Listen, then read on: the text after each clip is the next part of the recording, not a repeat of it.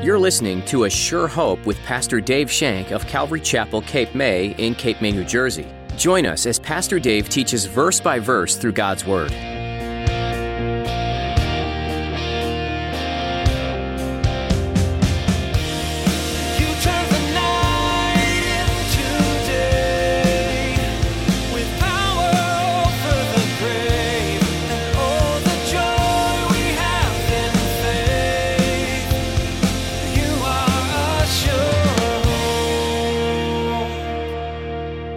There's something uninviting about a person who is crying. There's something uninviting about a person who is in tears. Something that makes us feel uncomfortable, makes us feel kind of awkward, and makes us sort of want to turn away when we see somebody who is crying. But not Jesus. Not Jesus, our beloved Savior. Throughout the Gospels, we see Jesus having compassion on the multitude as sheep without a shepherd. Whether we care to admit it or not, many of us experience a sense of discomfort or awkwardness when someone is crying. You would think as believers, our first sense would be the urge to comfort or console. In today's message, Pastor Dave reflects on the compassion of Christ, which knows no boundaries. Now, here's Pastor Dave in the book of John chapter 11, as he begins his message, the compassion of Jesus Christ.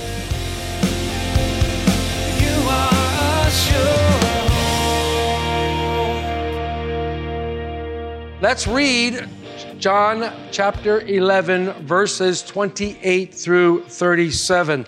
I'll read aloud if you would like to follow along, please. John 11, verse 28. And when she had said these things, she went her way and secretly called Mary, her sister, saying, "The teacher has come and is calling you." As soon as she heard that, she arose quickly and came to him. Now Jesus had not yet come into the town, but was in the place where Martha met him. Then the Jews who were with her in the house and comforting her, when they saw that Mary rose up quickly and went out, followed her, saying, "She is going to the tomb to weep there." Then, when Mary came where Jesus was, she saw him and fell down at his feet, saying, "Lord, if you had been here, my brother would not have died." Therefore, when Jesus saw her weeping, and the Jews who came with her weeping, he groaned in the spirit and was troubled. And he said, "Where have you laid him?" And they said to him, "Lord, come and see." Jesus wept. Then the Jews said, "See how he loved him." And some of them said, "Could not this man who opened the eyes of the blind also have kept this man from dying?" I don't know if anybody knows who Ella Wilcox is. If you did, I'll be surprised. And if you don't, that's not surprising. Ella Wilcox was an American author, and she was a poet. And one time she was riding on a train, and she witnessed a phenomenon, which she calls, it's her words, a phenomenon. While she was quietly by herself sitting there, she noticed that a woman who was in the front of the car was crying. It wasn't a subtle cry either. It was a loud wail, sobbing and back and forth. It wasn't a single tear rolling down her cheek, but sobbing noticeably and weeping. At first, Ella was bothered by this. Her persistent weeping seemed to rub her the wrong way, and she felt disturbed. Then all of a sudden, she noticed that in another car at the rear, there was an elderly gentleman telling stories that everybody was laughing at. Everybody was happy, and they were laughing, and they were giggling at the stories that this man told. Then eventually, the people who were in the front of the car started to move to the back of the car to get away from this sobbing woman.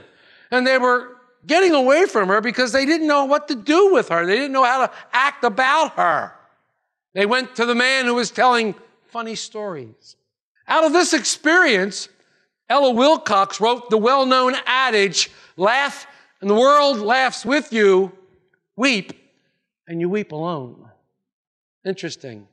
It's surprising to me just how true this statement is, especially today in our darkened world.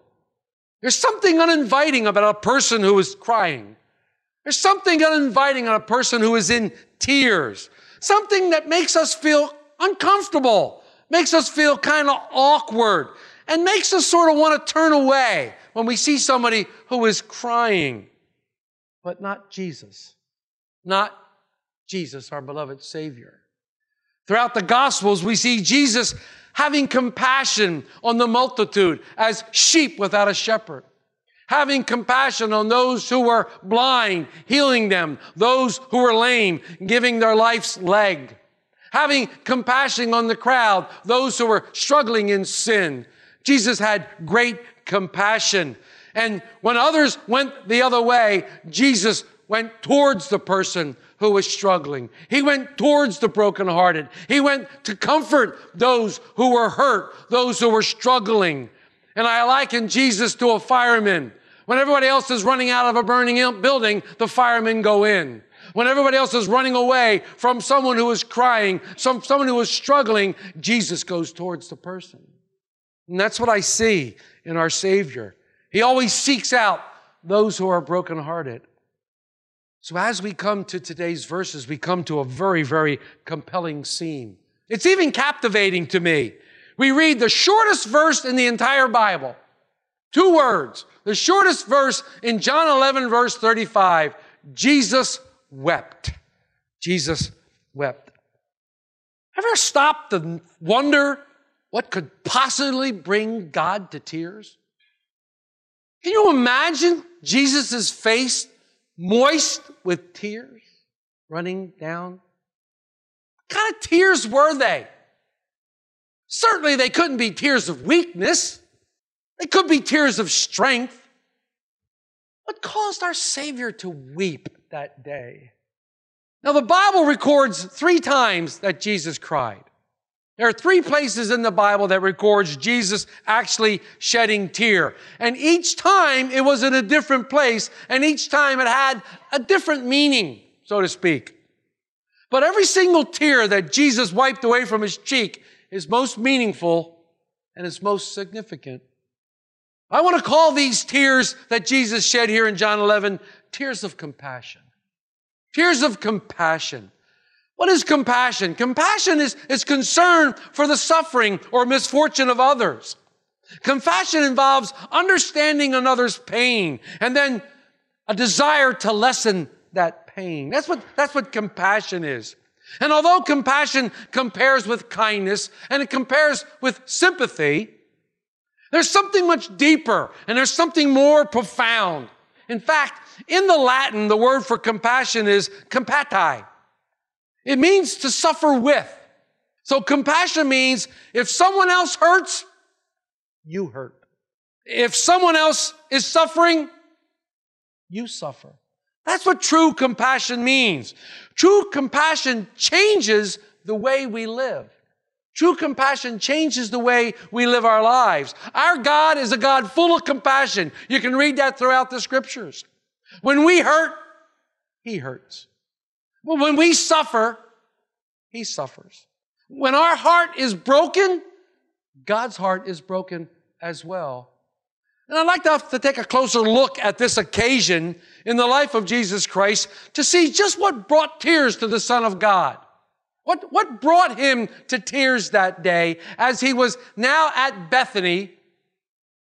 He had already ministered to Martha, and now it was time for him to minister to the sweet, dear Mary. Let's set the stage. We've been studying now a very, very pivotal, strange chapter. In chapter 11, everything changes. We've been building up now to the cross as we went through the first 10 chapters. In chapter 11, Jesus is now going to do something that's kind of like the straw that broke the camel's back, the last nail, He's going to do something, the final action that is going to really turn all of the Pharisees, all of the people against him. In chapter 11 when Jesus does something so profound that now he sets into motion his eventual arrest and crucifixion. So that's what chapter 11 is all about. And chapter 11, as we said, is a faith-building chapter. It's a chapter all about building faith.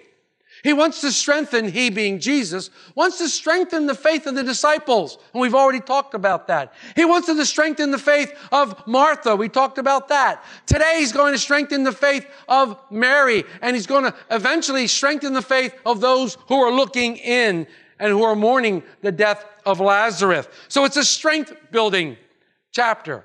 And you know it began when he hears the word from Martha and Mary that Lazarus, the one you loved, is sick.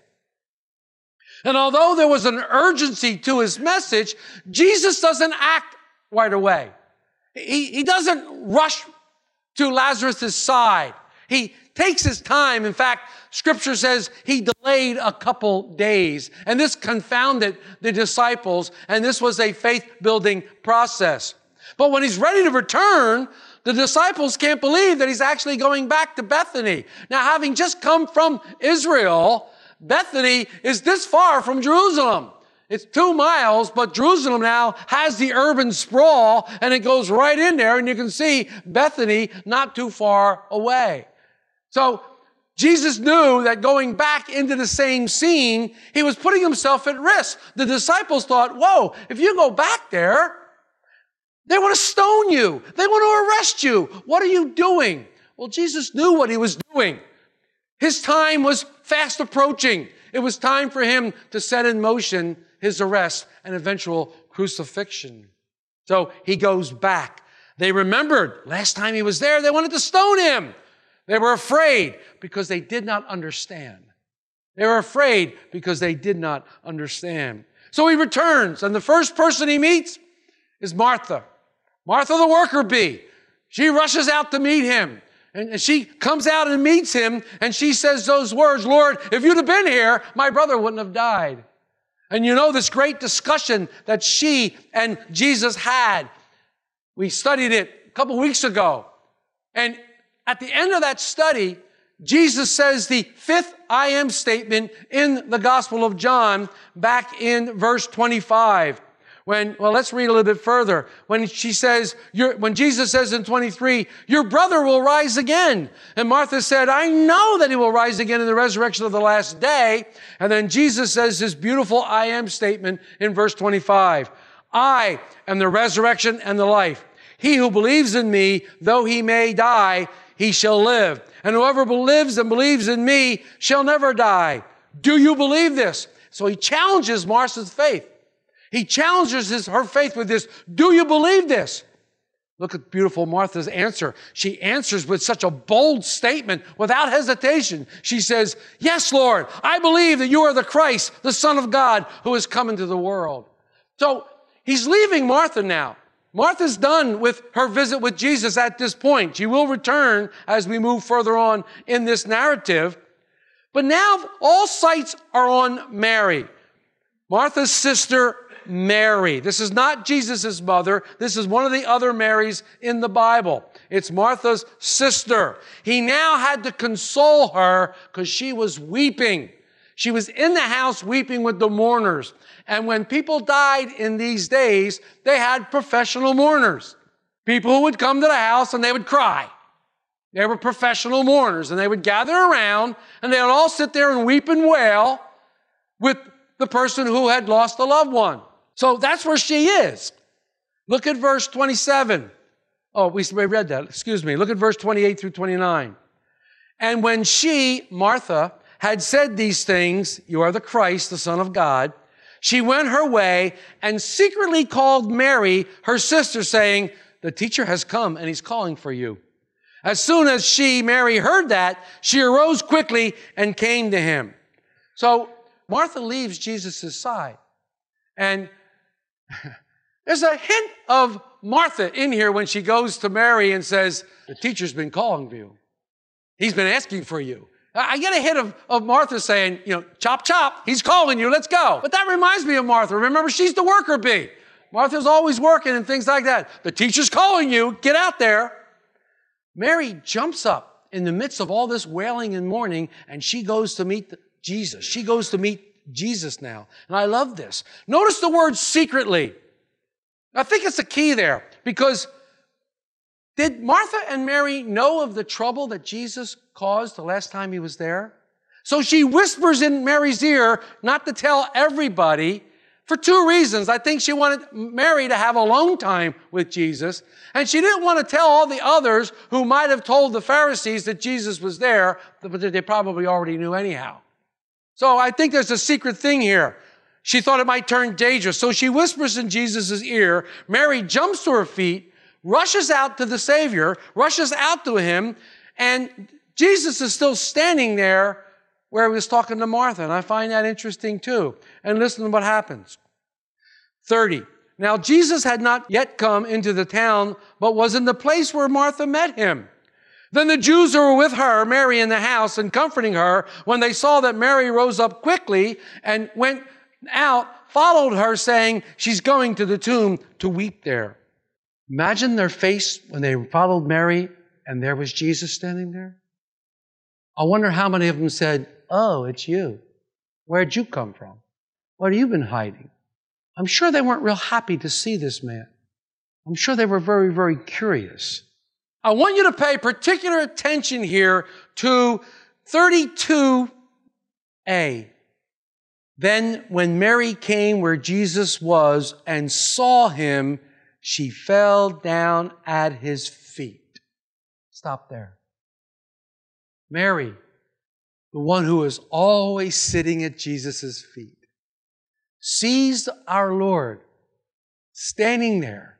She runs to him. She's probably out of breath. The first thing she does, falls at his feet. I love this. I just love this. She falls at his feet. Mercy Me had a song out, I Can Only Imagine. You know the words. We saw the picture movie here. I can only imagine. We showed the film here. You know, I can only imagine. What will you do when you see Jesus? Will you dance before him? Will you do this? No. Mary fell at his feet. Fell at his feet in a sign of worship. And I love this about Mary. Mary is always at Jesus' feet. Good times, bad times. She's at Jesus' feet during the good time, the dinner party at her house in the Gospel of Luke. She's at Jesus' feet. And now, she just lost her brother. Her brother has died. She had called for Jesus and he didn't come when she wanted him to come. But she fell at his feet. She got back to the place of his feet. She knows that there is a special place reserved for her at Jesus' feet. And she fell there and she worshiped him. Hard times, bad times, she's there. Sadly, too many of us only sit at his feet when things are going well. Too many of us love to sit at Jesus' feet. We love to worship him and praise him and love to shout, hallelujah, praise the Lord, when everything's going great. How many of us sit at his feet when things are going bad? How many of us sit at his feet when we're going through a very, very difficult time, a hard time? And how many of you still can say, hallelujah, praise the Lord, when you're going through one of the most difficult times in your life, possibly the loss of a loved one? Mary did. Mary did. Why is it when hard times come, we pull away? Why is it when hard times come, we pull away? First thing we want to cut out is fellowship. I don't go to prayer. I don't want to fellowship. I don't want to go to church. I'm having a hard time. I don't want to do that. The first thing we do is cut away the thing we need the most. We cut it away. We jettison it. I'm not going to do it. When what we need is to sit at Jesus' feet. We need to be at his feet constantly. Why? Because God doesn't change. How come one minute we're worshiping him and giving him glory and praise and telling him what a wonderful God, wonderful Savior is, and the next minute we have a hard time and we're, I'm not going to worship and you can't make me. Did God change? Your circumstances may have changed, but did God change? No. Scripture says God never changes. He's the same yesterday, today, and forever. We say that all the time. We throw these scriptures out, but do we believe them in a time like this? He's the same in good times and in bad times. He's always the same. You know, I've always contended, and I've said this many times, that you come into a bad circumstance, you come into a hard time in your life, and one of two things are going to happen. You're going to either go away from the Lord or you're going to go to the Lord. Sad. I know that all of you want intimacy with our Lord and Savior, Jesus Christ. All of you want to feel His presence. All of you want to be comforted by Him, to be guided by His Holy Spirit. All of you want this in your life. I'm not questioning that in any of you. But if you truly want to experience His presence, if you truly want to experience His comfort, if you truly want to experience His care and experience His love, please spend time at His feet. Spend time at Jesus' feet. Please. Mary says the same thing that Martha said. Look at 32b. Lord, if you had been here, my brother would not have died. What does this tell you? It tells me that they commiserated one to another. After they sent for Jesus, they sat there commiserated. Where is He? How come He didn't come? Didn't you send for Him? I thought you sent for Him. I did. Well, where is He? They commiserated. Lazarus is going to die if he doesn't get here. They commiserated. Now, I'm sure none of you have ever said that during a trial, but I have. I've gone through a trial and I've said, where are you? Where are you? How come you've disappeared? Where are you? I know if you're here, this trial's not going to be anything. But Jesus is now in front of Mary, and all she can do is fall at His feet, and it's quite profound. Because when I think of the times that I've been in a fix, when I think of the times when I've been in a difficulty, I think of the times when I've even had affliction or a death that I've dealt with, and I've anxiously prayed for an answer, anxiously sought relief, and Jesus was far, far away. When I took time to begin to worship Him, to begin to praise Him, to begin to sit at His feet and soak up all He has for me, guess what? The circumstances may not change, but boy, my attitude did. My attitude did, and all of a sudden, I'm joyful. I'm gleeful. I'm happy in the midst of horrible circumstances because I know my Savior cares for me. I know He loves me and He died on the cross for me. I know I can count on Him to be the same yesterday, today, and forever. I know I can count on Him to never change. And I glean from Him His love, and He continues to lift me up. I get my eyes off the circumstances and put them on Jesus, and the circumstances seem to fade to black. They don't necessarily go away. They might, but they fade to black and they don't seem so important anymore. This is what Mary's doing. Mary's at the feet of Jesus. Lord, if you'd have been here, my brother wouldn't have died. But I know in her heart she's saying, but you're near here now. You're here now. You are right in front of me. You're here now. I hear her say that. Look at 33 through 35. Therefore, when Jesus saw her weeping, and the Jews who came with her weeping, He groaned in the spirit and was troubled. And He said, where have you laid Him? They said to Him, Lord, come and see. And Jesus wept. Jesus saw Mary weeping. I love this. What does this tell me? It tells me that God sees the tears of those who are grief-stricken. It tells me that when we weep, God sees your tears. It tells me that God is moved with compassion when He sees your tears. It tells me that God is touched by your tears. You are a sure hope. We'd love to keep studying the Word of God with you again next time on A Sure Hope. In the meantime, we invite you to learn more about this program by visiting our website, ASureHopeRadio.com. There, you'll find our archive of previous messages from Pastor Dave Shank, available to listen to, download, or even share with your friends and family, all free of charge. Just look under the Messages tab. You can listen to additional teachings from this series in John, or jump to another book of the Bible. Each book gives some useful insight into God's plan for you and the world you live in. We trust that A Sure Hope is an encouraging program for you, and if you're without a church family, we'd love for you to join us. If you happen to be in the Cape May area, we'd love to meet you in person for a time of worship and Bible study right here at Calvary Chapel, Cape May. We meet weekly on Sunday at 10 a.m., and you can find all the information you need by visiting ASureHopeRadio.com.